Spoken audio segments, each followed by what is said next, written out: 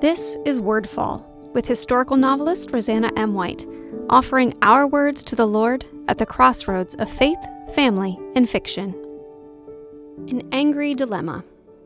What makes you angry? Maybe you're frustrated with the state of the world right now. Maybe someone you love has been ill-treated. Maybe politics makes you red in the face. Maybe your spouse ignores your feelings, or your kids don't listen, or your neighbor keeps doing that thing you ask them 1,000,000 times not to do. My husband asked this question in church one weekend, and we got the expected answer. One fellow's angry at how the nursing home is not taking care of his wife the way he feels they should be. One lady is angry about some of the pandemic restrictions. Another is angry at the defacing of statues during protests. By the time we left church, I was a little angry at how one member went out spouting some hateful stuff and everyone laughed him off. We get angry. This is normal, natural, even healthy. It's an emotional gut reaction. But do you remember this verse? It's from Ephesians 4:26-27. Be angry and do not sin. Do not let the sun go down on your wrath, nor give place to the devil. Have we really stopped to examine what that means and the instruction it carries? Paul is saying here that we will get angry, that's fine, but we cannot remain angry. That's what don't let the sun go down on your wrath means. We can't cling to it, or coddle it, or revel in it. We can't hold it tight and wrap ourselves up in it. We cannot live in anger. But that's what I see a lot of us in the church doing, and it is dangerous. Paul says why, right there. It gives a foothold to Satan. It eats away at our souls. Getting angry is normal, natural, and healthy, but we can't leave it at that. We cannot, should not, ought not to accept and even justify our anger. But I hear that a lot too. Do you? Do you hear people, or even yourself, make excuses for why their anger is good and right and righteous? It isn't. I'm just going to say that outright.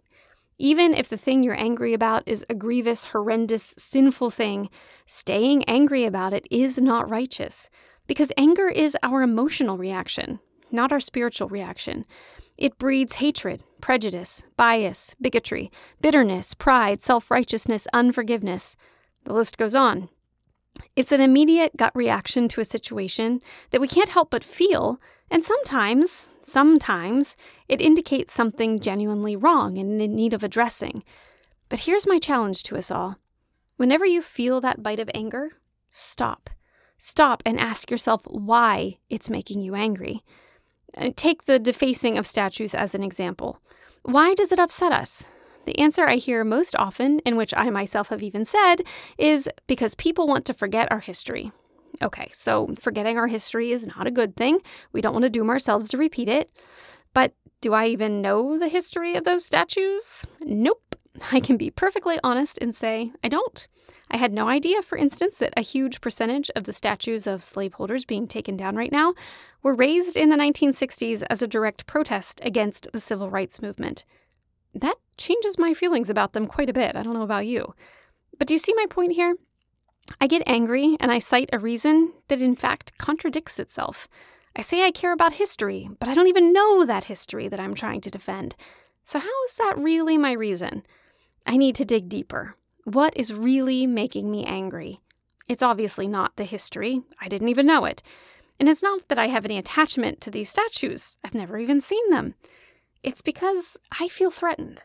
I'm angry because people who aren't like me or who I don't understand are lashing out at people who are like me. And I don't get it, so I fear it. How often is our anger really fear? Probably way more often than we think. But isn't fear at the root of it a lack of trust? So does that mean that anger is also a lack of trust in God? Are we angry because we don't trust Him to redeem the situation? Are we angry because we want everything to be smooth and easy despite the promise that it won't be? Are we angry because He's letting sin abound? So many times the psalmists cry out to God in anger. Why are you letting the unjust prosper? Why aren't you doing something?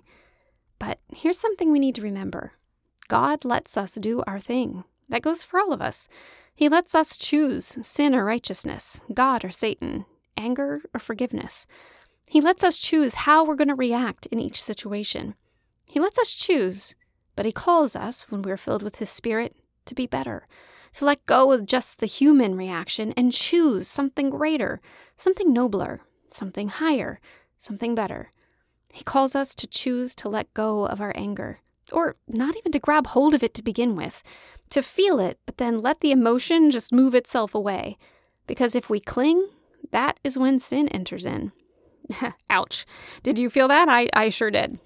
That means when I go on being angry and frustrated with someone or a group or a social movement, day after week after month after year, it's my sin, not theirs. When I grumble and seethe at a political party, my sin, not theirs.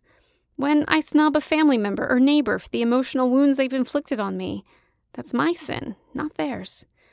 In the amazing book, How to Win Friends and Influence People, Dale Carnegie observes that if you enter an argument, you've already lost it.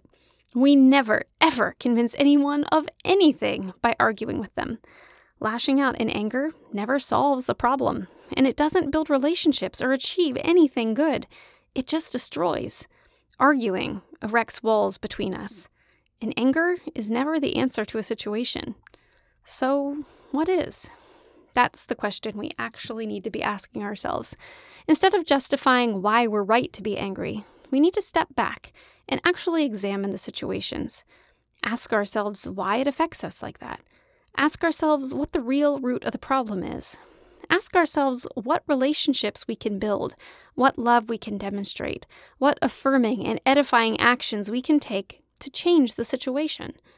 Maybe it's as simple as looking at that person who is not like me and saying, "Can you help me understand? You're hurting and I've never quite gotten it. Forgive me for that and show me how to come alongside you." Maybe it's as challenging as praying for the person who rubs you wrong instead of about them. Not just that they will see the light and come around to your way of thinking, but that God will heal the wounds on their heart. Maybe it's asking Him to heal our own wounds. Maybe it means giving up our pride and admitting we may not have all the answers.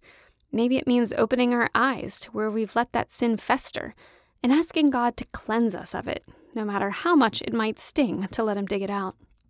Maybe it means seeing that the people on the other side are people just like you, struggling just like you, beloved of God just like you. Bless those who curse you. Pray for those who persecute you. Love your enemies. Be angry, but do not sin. Be better. Check out RosannaMWhite.com for information about me or my books and to subscribe to my newsletter. This episode of Wordfall is brought to you by Bookish Tees and Totes, bringing you t-shirt and tote bags for book lovers created by book lovers. Check out bookishteesandtotes.com to see our latest designs. Wordfall is a proud part of the Whitefire Podcast Network. Please visit whitefire.tv/podcast for other shows I know you'll love.